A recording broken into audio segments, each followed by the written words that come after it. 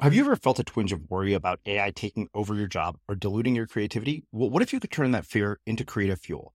We've just published an amazing new ebook called The 4 Keys to Success in an AI World, and this is more than just a guide. It's a deep exploration into the human skills that AI can't touch, the skills that are essential for standing out and thriving, no matter how much technology evolves. We're talking about real differentiators here, like creativity, emotional intelligence, critical thinking, and much more. Inside, you'll find actionable insights and strategies to develop these skills, whether you're a creative person, a business person, or just simply someone who loves personal development. This isn't a story about tech taking over. It's a story of human creativity thriving alongside AI. Picture this, AI as your creative co-pilot, not just as a tool, but a collaborator that enhances your unique human skills. The 4 Keys ebook will show you exactly how to do that and view AI in a new way that empowers you instead of overshadows you. Transform your creative potential today. Head over to unmistakablecreative.com/4keys. Use the number 4, KEYS. That's unmistakablecreative.com/4keys and download your free copy. We're not going to move away from, being a capitalistic society. And even if we did, I'm not sure that would be the solution. But I think if we really look at the history of how certain things have come about, and invest in those areas that we've not invested in. The odd thing that's happened in the last 25 years where we've removed a lot of funding from mental health institutions, and you have a lot of people who have mental health issues on the streets. In some cities, up to 40% of those people are veterans from the last 20 years of war, right? So I think it starts with us acknowledging that some of our lack of attention and lack of investment in these areas has exacerbated these problems, and then having a willingness to actually invest the money in those areas so that we can move forward and this doesn't happen again. I'm Srini Rao, and this is the Unmistakable Creative Podcast, where you get a window into the stories and insights of the most innovative and creative minds who've started movements, built thriving businesses, written best-selling books, and created insanely interesting art. For more, check out our 500-episode archive at unmistakablecreative.com.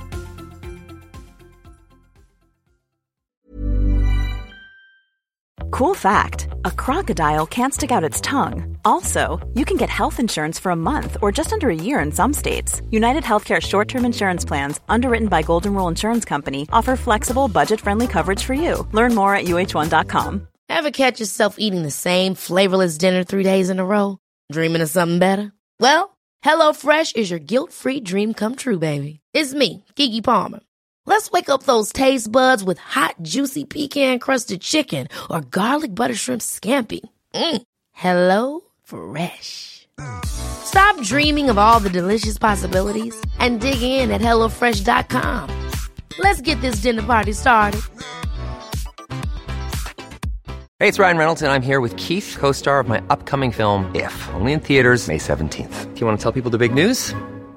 All right, I'll do it. Sign up now and you'll get unlimited for $15 a month and 6 months of Paramount Plus Essential Plan on us. MintMobile.com/switch. Upfront payment of $45 equivalent to $15 per month. Unlimited over 40 gigabytes per month. Face lower speeds. Videos at 480p. Active Mint customers by 531.24 get 6 months of Paramount Plus Essential Plan. Auto renews after 6 months. Offer ends May 31st, 2024. Separate Paramount Plus registration required. Terms and conditions apply if rated PG. Many of us have those stubborn pounds that seem impossible to lose, no matter how good we eat or how hard we work out. My solution is PlushCare. PlushCare is a leading telehealth provider with doctors who are there for you day and night to partner with you in your weight loss journey. They can prescribe FDA-approved weight loss medications like Wegovy and Zepbound for those who qualify.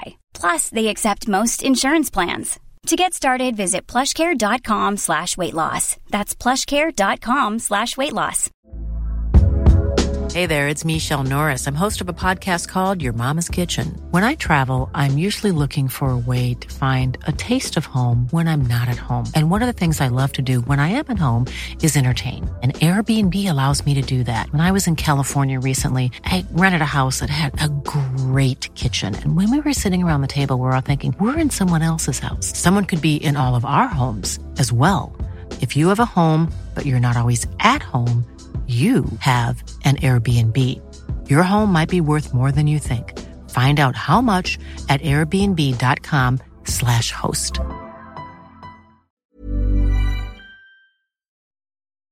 As creators, we're always on the move. Whether it's a live podcast event, a pop-up shop, or a workshop, we're constantly interacting with community, and that's where Tap to Pay on iPhone and Stripe comes in.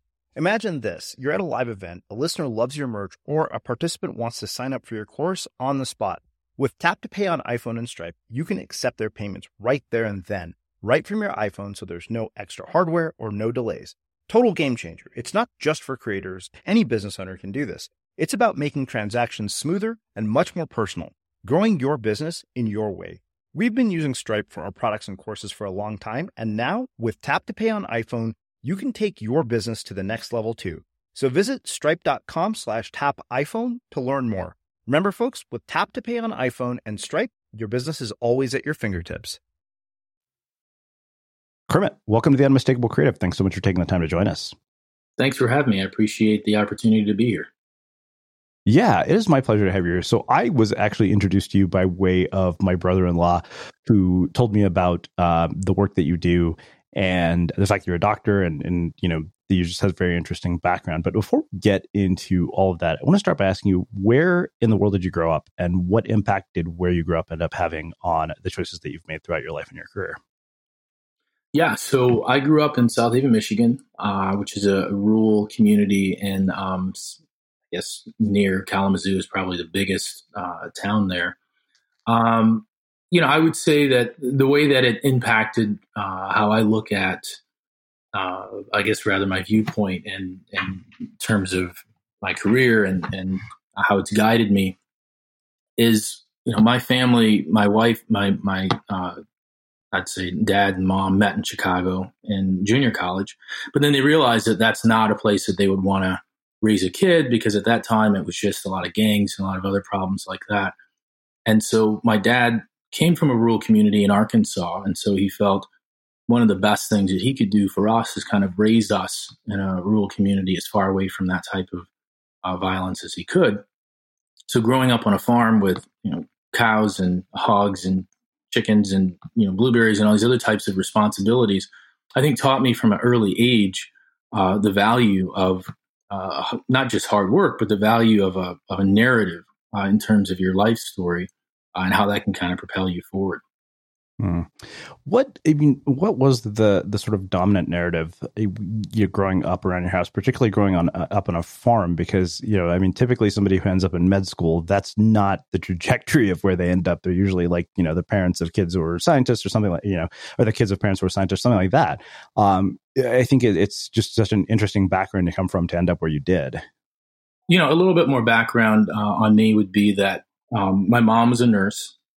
She, before that, was a legal secretary, and but she always wanted to go to medical school. But then after she had my brother, my mom and dad kind of thought about it and said, well, it would probably be more efficient for you to go to nursing school.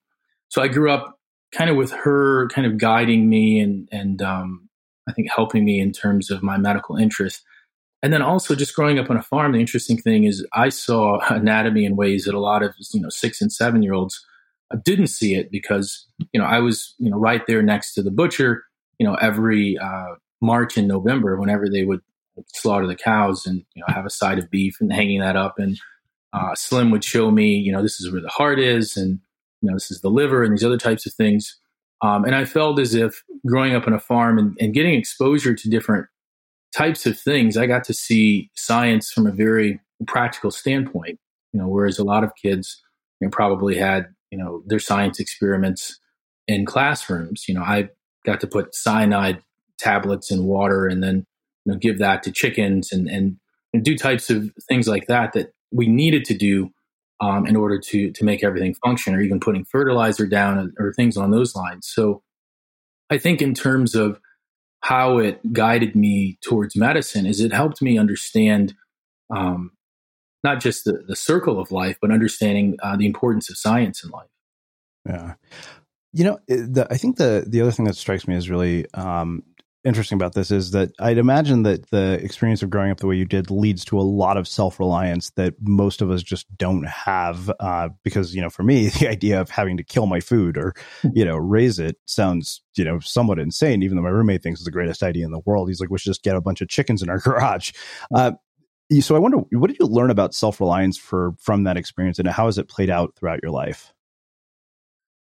Yeah. So I think one of the most important things I learned in my childhood was, I think, a healthy mixture of self-reliance, but then also understanding the importance of growing up in a community where you are valued. So one of the things that I realized was, when my dad moved our family to Michigan, it wasn't, as I said before, entirely because, he said, "Hey, look, this is where I'm going to put my family." It was also because they could not really get reliable housing in Chicago. I mean, this wasn't, the height of redlining, in the 30s and 40s and 50s, but there was still a lot of, racism and I'd say residual, issues in terms of racial covenants and difficulty finding an area that would be safe to raise your kids. And so, when they got a mortgage, when they got a bank that seemed reliable and seemed willing to, invest in their buying the property, right next door to them was another family that had moved from Chicago to the area. And then across the street was a family that also had some experience farming. And so one of those families, the Brown family, what they did was they helped my dad set up all of the fences to kind of separate the different pastures that we had there. And even though my dad, grew up on a farm, it had been 20 years or so in a different environment. So, the people around us supported us a lot. And I felt as if it ended up becoming a symbiotic relationship, because when I was maybe 7 or 8 years old, I started working on the Browns' property and picking blueberries and doing things on those lines. And one of the funniest things I think I learned from that as a child was, as kind and loving as the Browns were, Mr. Brown was also very strict. And so, there was one day where I think it was raining. And so I got excited as a kid. I said, "Hey, we're not going to have to go pick blueberries next door. We can go play inside or whatever."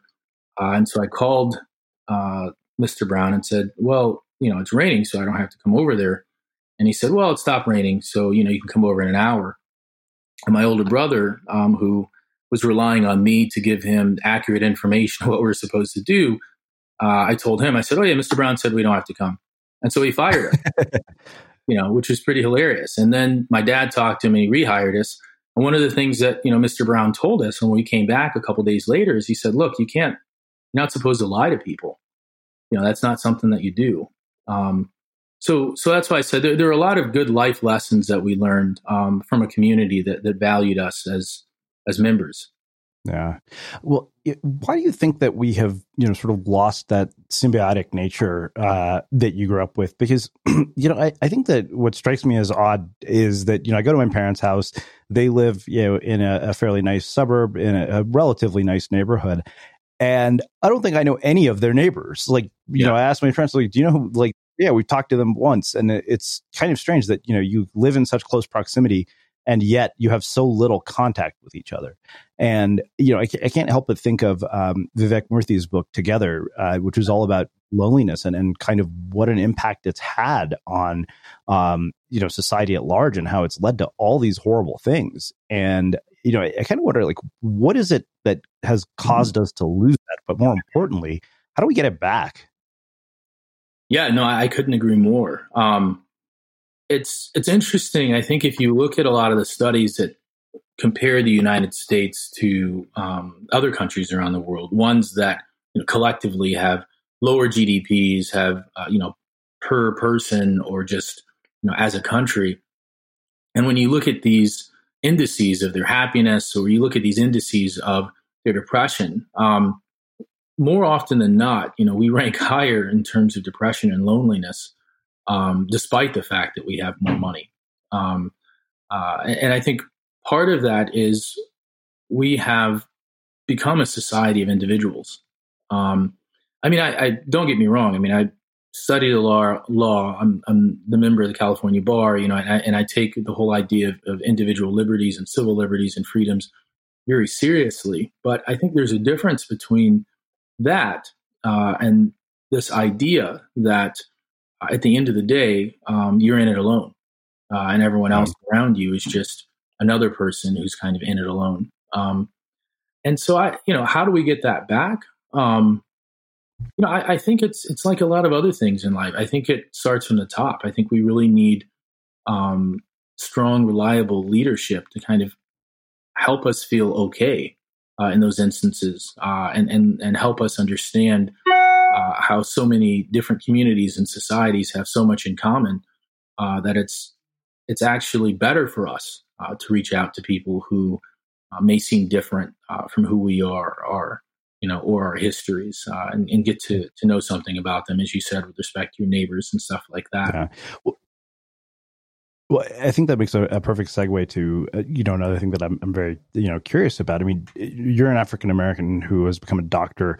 And I kind of wonder, one, what were race relations like while you were growing up, and how have they impacted you in your career? Do you see biases because of race? Like, do you experience things that other people don't? Because, I remember my roommate actually said he'd finished reading White Fragility, and he said he came to the conclusion that he's like, wow, he's like, being white is, like being like water to a fish. You just don't ever really think about it at all. Yeah. Yeah. The interesting thing is kind of going back to what I said in the beginning. I think narrative is a very important thing, whatever the ethnicity is or society is. And that narrative can and does shape your viewpoint on your entire life. And so the narrative that my parents instilled in me, on one side, I had my dad. I'll never forget this. He told me one of the reasons that he loved Shakespeare so much was because he felt that, he could, by reading Shakespeare and understanding it, he could understand concepts that were, that transcended, race. And this is coming from someone who grew up in segregated Arkansas and, was chased away from polls and stuff like that. From the stories that he told me, the local bank would not allow an African American to have a bank account. But part of the narrative of what my dad gave me was, look, there have been all of these different successes by African Americans through history. If we're talking about George Washington Carver or Martin Luther King, or the ones that are more commonly known, but then others that are known through a deep reading of African American history. And so understanding that there's this narrative of being able to succeed despite some of these instances of racism that I think has plagued a lot of people. So in terms of me personally, I would definitely say there have been instances where I felt as if there have been challenges that I've had to overcome because of my race. Can you give specifics? Like, what were some of them that you recall that have been formative? I think in terms of the specifics, I can give you a really good example. So part of what we're most concerned about in medicine is, or rather health disparities. So this idea that there are various social determinants and other factors that contribute to and implicit and explicit bias, the outcomes for people of different ethnicities being drastically different. And so, this has been studied from the standpoint of cardiovascular outcomes between African Americans and whites, or cancer survival outcomes. And so, getting back to the story about my mom. So my mom was diagnosed with lung cancer about 2.5 years ago. And she was one of the 1 in 5 people that didn't smoke that got lung cancer. I knew enough about, or had enough exposure to this idea of health disparities that I said, look, okay, so this is something that's happened. I'm going to try to take as much control over this care as possible, so I can try to make sure that, she doesn't become a statistic in this idea of health disparities. And, I'll never forget a conversation that I had with a neurologist who was also a board certified neurologist that never met my mom, didn't know anything about her. And I was recounting these symptoms that she was having as an internal medicine doctor and seeing these symptoms.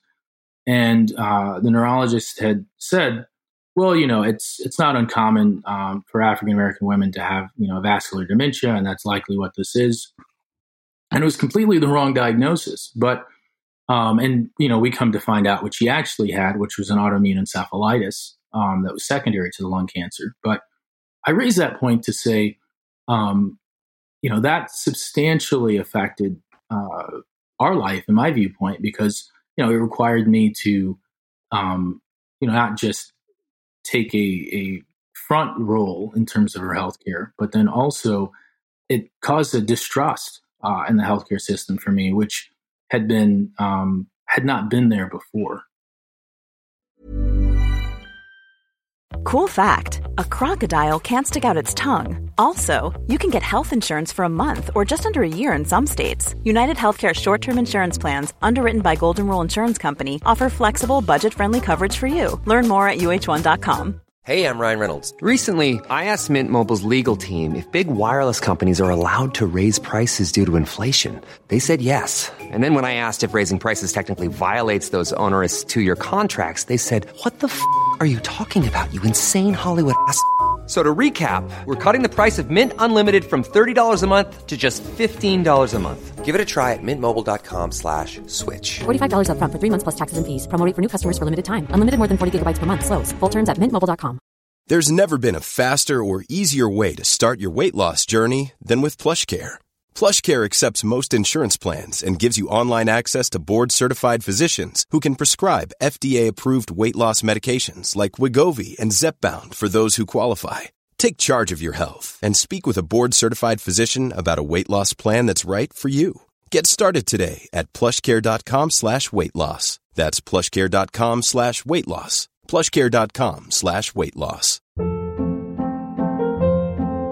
Hold up. What was that? Boring. No flavor. That was as bad as those leftovers you ate all week. Keke Palmer here, and it's time to say hello to something fresh and guilt-free. Hello Fresh. Jazz up dinner with pecan-crusted chicken or garlic butter shrimp scampi. Now that's music to my mouth. Hello Fresh. Let's get this dinner party started. Discover all the delicious possibilities at hellofresh.com.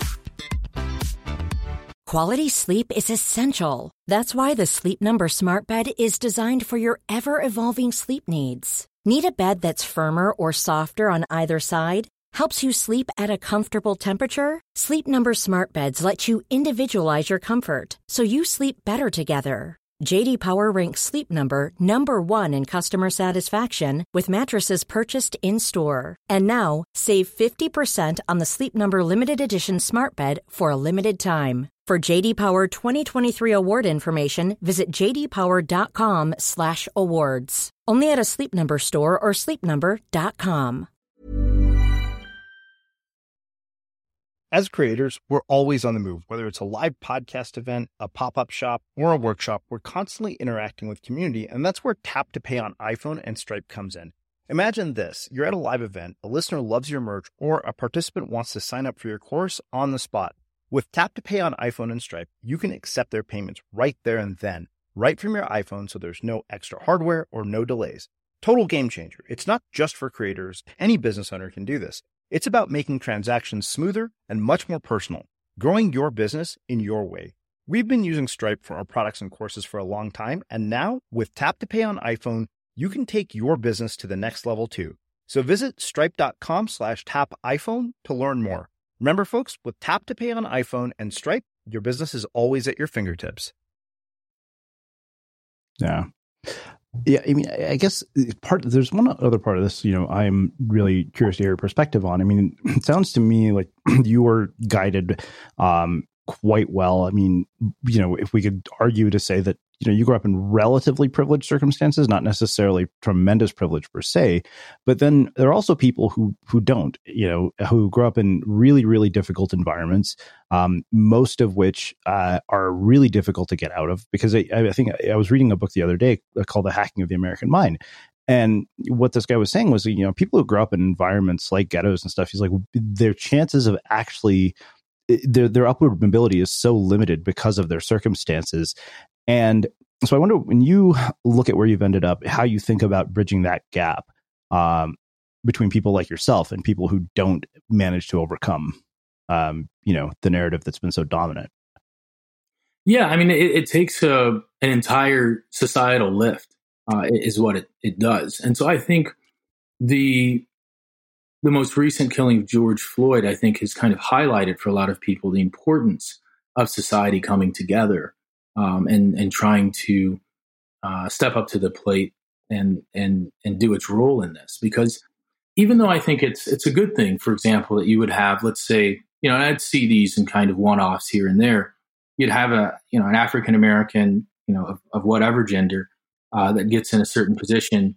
And so then, let's say it's in a company or a corporation, they say, okay, let's have a mentoring program. And, we're going to try to reach out and try to, help some others that may not have had the same, privileges and opportunities that you had.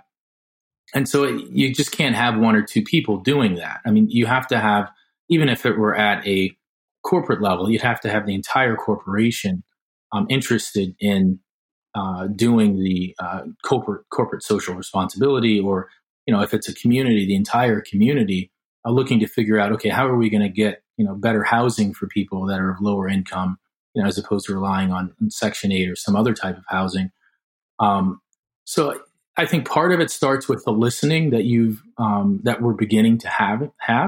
And I think another part starts with making sure that the people that are most affected by these things are included in the conversation, whether it's in policing and ensuring that you have, enough African Americans on the police force, and not just on the lower ranks, but, much higher in the ascension to, higher levels of leadership, but then also making sure that the people that are most affected get constant access to the leaders that are in place, which doesn't seem to occur that frequently.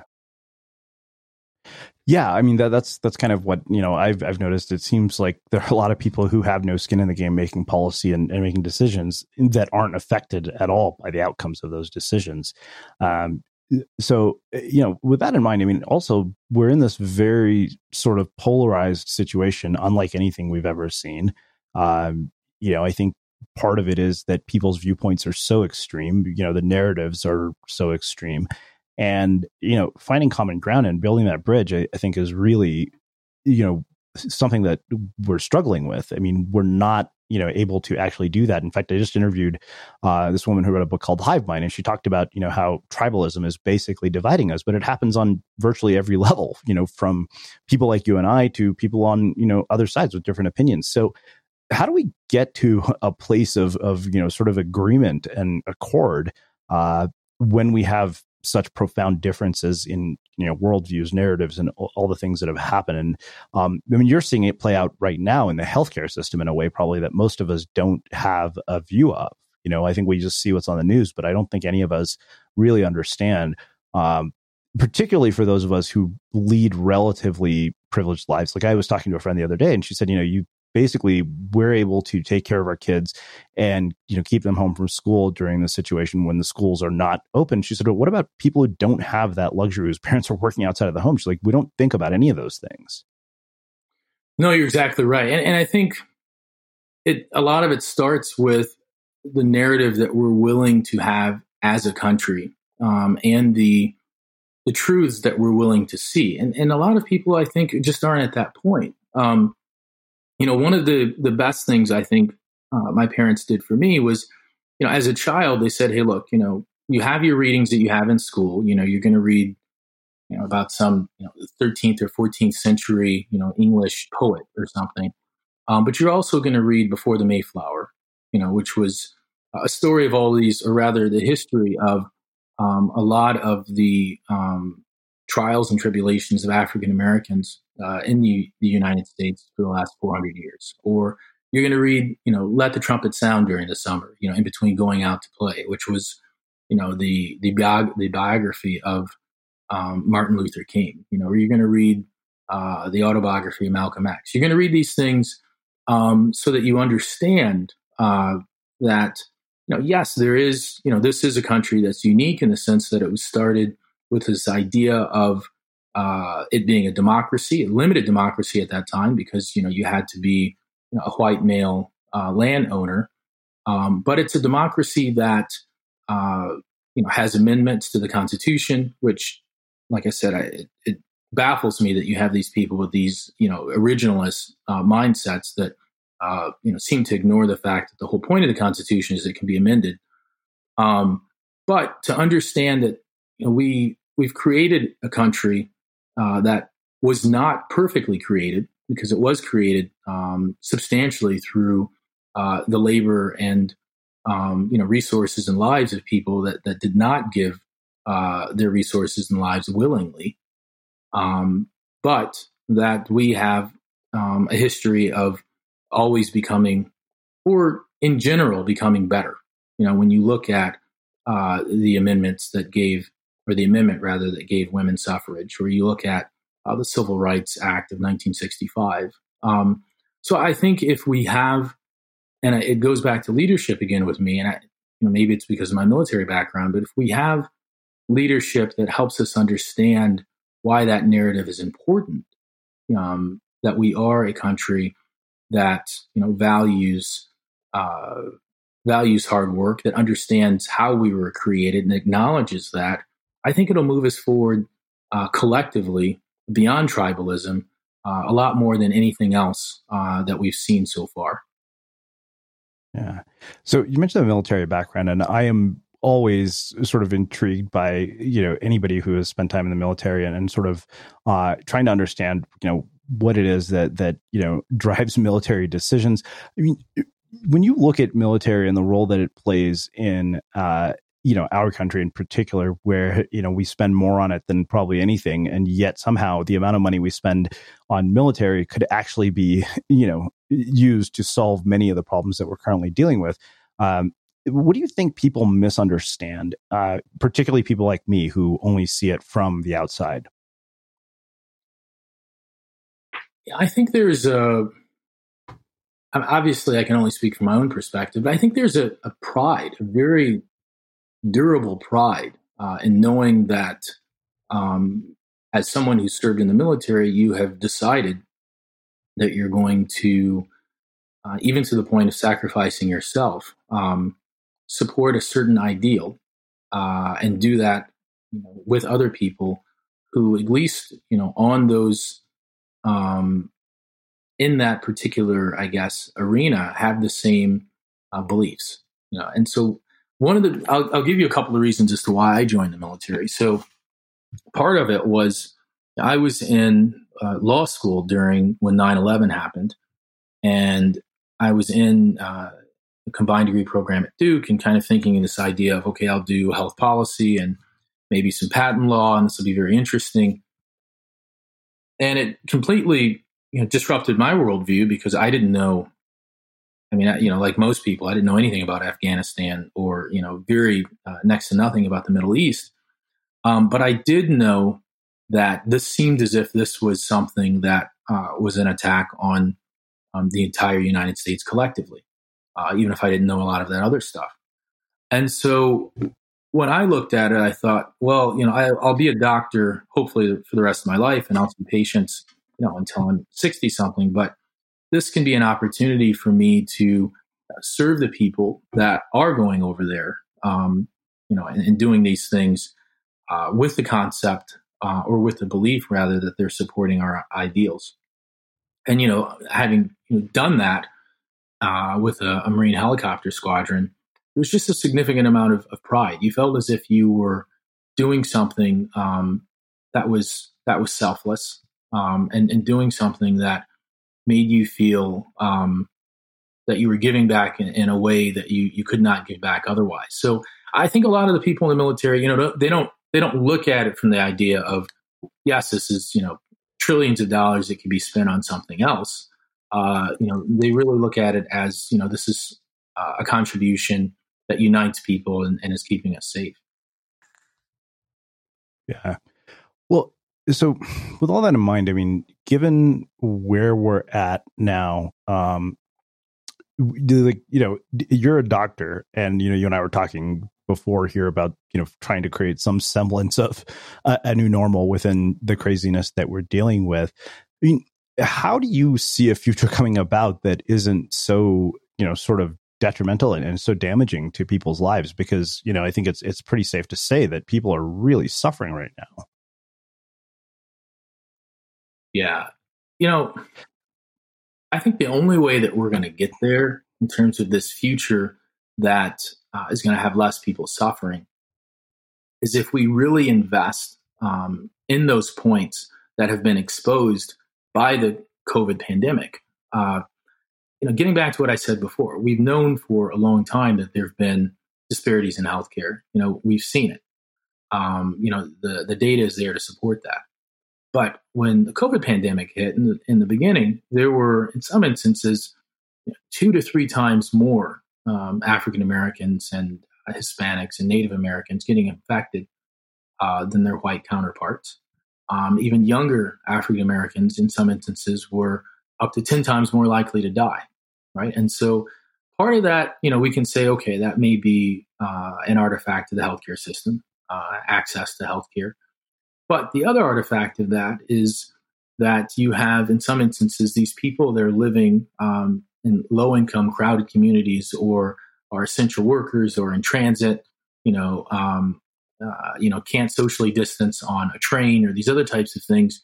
And those things being exposed by the pandemic, I think lets us see what are the canaries in the coal mine, so to speak, in terms of our broader socioeconomic dynamic. And if that doesn't change, then the next pandemic, the same thing's going to happen again, and the one after that, the one after that. But we're not going to move away from being a capitalistic society. And even if we did, I'm not sure that would be the solution. But I think if we really look at the history of how certain things have come about, and invest in those areas that we've not invested in, whether it is ensuring that we have reliable housing for people that hadn't, because of decades and decades of redlining or Jim Crow laws or racism or these other types of things, or the odd thing that's happened in the last 25 years where we've removed a lot of funding from mental health institutions, and you have a lot of people who have mental health issues on the streets. And in some instances, in some cities, up to 40% of those people are veterans from the last 20 years of war, right? So I think it starts with us acknowledging that some of our lack of attention and lack of investment in these areas has exacerbated these problems, and then having a willingness to actually invest the money in those areas so that we can move forward and this doesn't happen again. Yeah, I guess the bigger question, and this actually I think applies not just to sort of society at large, but even on an individual level. Why do you think it is that we have to be pushed to like a boiling point to actually have anything change? Because I was asking somebody this question the other day about politics and how, Michael Moore had this movie where, in other countries, for example, where college is tuition free, and the moment they put a tuition hike in, people take to the streets, and here people don't do a damn thing. They're just kind of, sitting lazily on their, sprawling lawns at their expensive campuses. Why is it that it takes that for us to actually do something to change, whether as a society or even on an individual level? I think this is a question that we've asked ourselves as doctors for a really long time, because we see this on a micro level. It's like I'll have a conversation with the same patient about their blood pressure or about some other related thing, and nothing's really done until, unfortunately, they have a heart attack. So, I wouldn't say it's necessarily, human nature, because kind of to your point, you can see in other societies, people may be a little bit more willing to, go to the streets. But I feel as if every society will have its norms in terms of people kind of lulling themselves into a false sense of comfort, whatever that may be. And it's not until you are substantially disrupted from that I think people feel as if there's enough of a price, so to speak, to be paid for them to do nothing. And so on a micro level, it may be, and they kind of get to this in the whole idea of motivational interviewing in medicine, trying to figure out what is it that you value the most that would make you change your behavior. And so for some people, it may be, avoiding that heart attack. For other people, it may be, making sure that they can, still get to play softball with their kid into their 50s or 60s or something, and making sure that they don't have the back pain and other issues that are associated with that. But I think, collectively, when you look at all of the different things that we have in our society that kind of creates this, for some people, almost a cocoon, that separates them from needing to make hard decisions. It's not until that is completely disrupted or taken away from them, or the threat of that being taken away from them, that sometimes they have, I think, the energy and the will to act. Yeah. Well, I mean, speaking of heart attacks, there's one other thing I think that I find interesting is that somebody has this sort of traumatic thing saying they're going to value their life or whatever it is, and then they go back to their old behaviors. Why does that happen? Like, what causes that? Yeah, I think it's just the fact that we have very bad memories. It's like, why do people say that they're going to quit something and then they go right back to doing it? Or why do people in some instances find themselves in bad friendships? Leave those friendships and then come back. I think it's hard for us, again, to kind of move ourselves away from what feels comfortable. There's been some studies that even, I think, reinforces the idea of implicit bias. It's like explicit bias, racism. I mean, that's kind of easy to call out, right? I mean, you have someone, with the hood over their head and the caricature of the KKK member or whatever. I mean, that's easy. But, even from a neurobiological standpoint, there seems to be a suggestion that people have so many implicit biases because it's easier to end up, lumping people together and these collective, I think, categories in terms of their behavior, and use that as a quick assessment of, how they're going to interact with someone. So I think, trying to move us away from those types of things, whether it's, from a health standpoint and the things that make you comfortable, you're more comfortable eating similar meals all the time than you would be changing it, or more comfortable, interacting with the same people all the time and not needing to have that disrupted. I think that comfort is what keeps us from being willing to be challenged in certain instances, and challenged, in healthy ways. Well, I want to wrap by kind of talking about how we deal with the sort of mental health issues that are being caused by this, because you alluded to it earlier, and I think I was telling you before we hit record officially that we've had this very unusual situation in Boulder where college students came back and then they basically said we're banning gatherings of any size for everybody who is 18 to 22, and we're like, okay, yeah, some of these people are being idiots and going to big parties. But my thought after that was like, how can you actually think that this is going to not cause some serious damage in the long run to socially isolate people like that? I mean, gatherings of any size was, in my mind, like almost a bit too far. Yeah, it's just not enforceable. I mean, you don't have the police force that could do that, and then it ends up becoming arbitrary. It's like the example that you gave of just someone randomly walking down the street with their significant other and they get $1,000 fine, whereas one street over someone could be doing the same thing, and they're not caught. I think, and I sympathize with the public health officials and the government officials in trying to figure out what would be the right balance, but I think the only way that we're going to get to that point where we have what would be a comfortable balance for enough people is if, we're willing to acknowledge all of the different trade-offs that come out of these decisions, or at least enough of them for people to be able to make informed decisions. one of the things that I think I start and finish my ideas about medicine and the healthcare system with is this idea of giving the patient as much information as possible to make an informed decision. As you're probably aware, medicine has been rife with paternalism that's substantially affected negatively people's outcomes. That paternalism has been there for various reasons. And so, I would have people, I'd hear this conversation from people in which they'd say, well, if the health officials say, 50 million people could be infected by COVID in 2 months, and that's wildly inaccurate, they're like, well, whatever it takes to get people to stay at home. And I sit there and say, no, that doesn't make any sense. Lying to people just so that you get the outcome, this whole, the means justify, or the end justifies the means, so to speak, is just, it's not okay. It's not what we should be doing as a society. It assumes that people are, cattle and can only be, herded in one direction. If we give them, a certain amount of information that may or may not be true, as long as it gets them to do what we want them to do.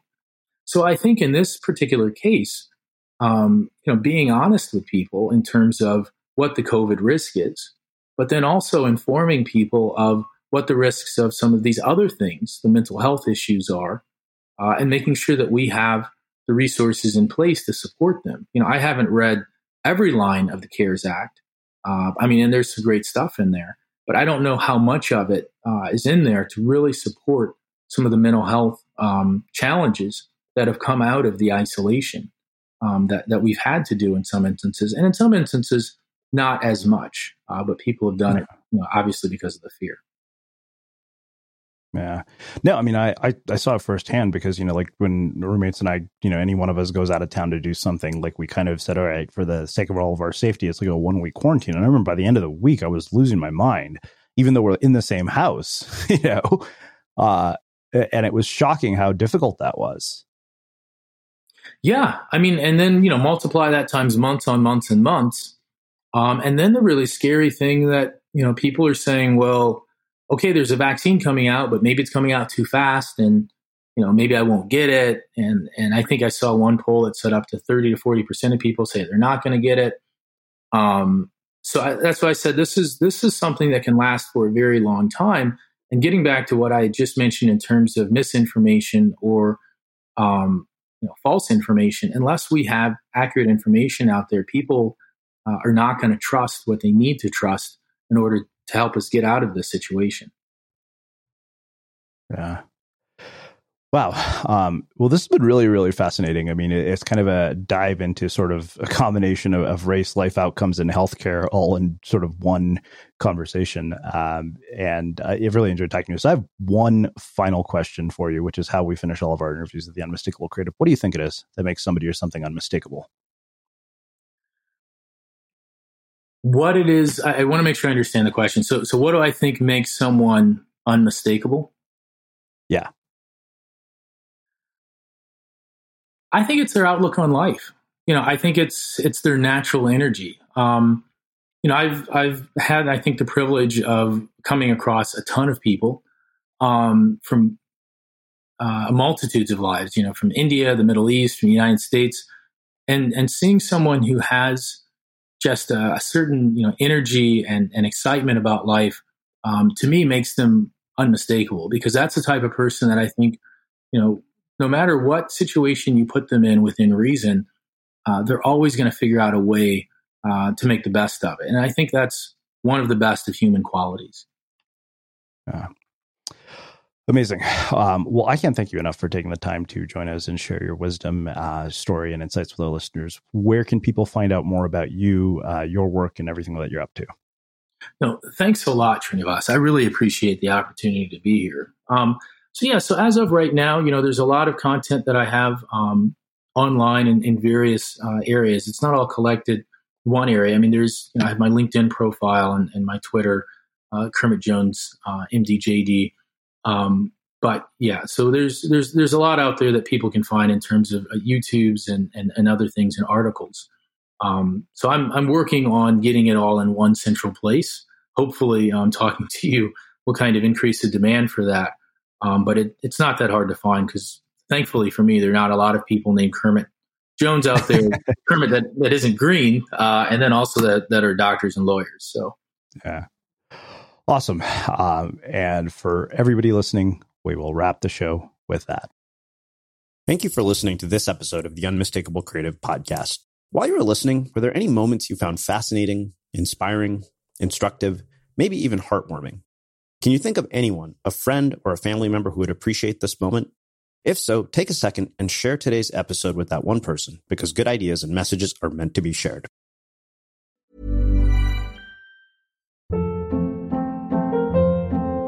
Hold up. What was that? Boring. No flavor. That was as bad as those leftovers you ate all week. Keke Palmer here, and it's time to say hello to something fresh and guilt-free. Hello Fresh. Jazz up dinner with pecan-crusted chicken or garlic butter shrimp scampi. Now that's music to my mouth. Hello Fresh. Let's get this dinner party started. Discover all the delicious possibilities at HelloFresh.com.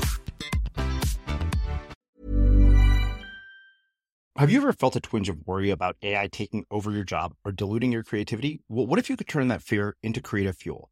We've just published an amazing new ebook called The 4 Keys to Success in an AI World, and this is more than just a guide. It's a deep exploration into the human skills that AI can't touch, the skills that are essential for standing out and thriving, no matter how much technology evolved. We're talking about real differentiators here, like creativity, emotional intelligence, critical thinking, and much more. Inside, you'll find actionable insights and strategies to develop these skills, whether you're a creative person, a business person, or just simply someone who loves personal development. This isn't a story about tech taking over. It's a story of human creativity thriving alongside AI. Picture this, AI as your creative co-pilot, not just as a tool, but a collaborator that enhances your unique human skills. The 4 Keys ebook will show you exactly how to do that and view AI in a new way that empowers you instead of overshadows you. Transform your creative potential today. Head over to unmistakablecreative.com/4keys. Use the number 4, KEYS. That's unmistakablecreative.com/4keys and download your free copy.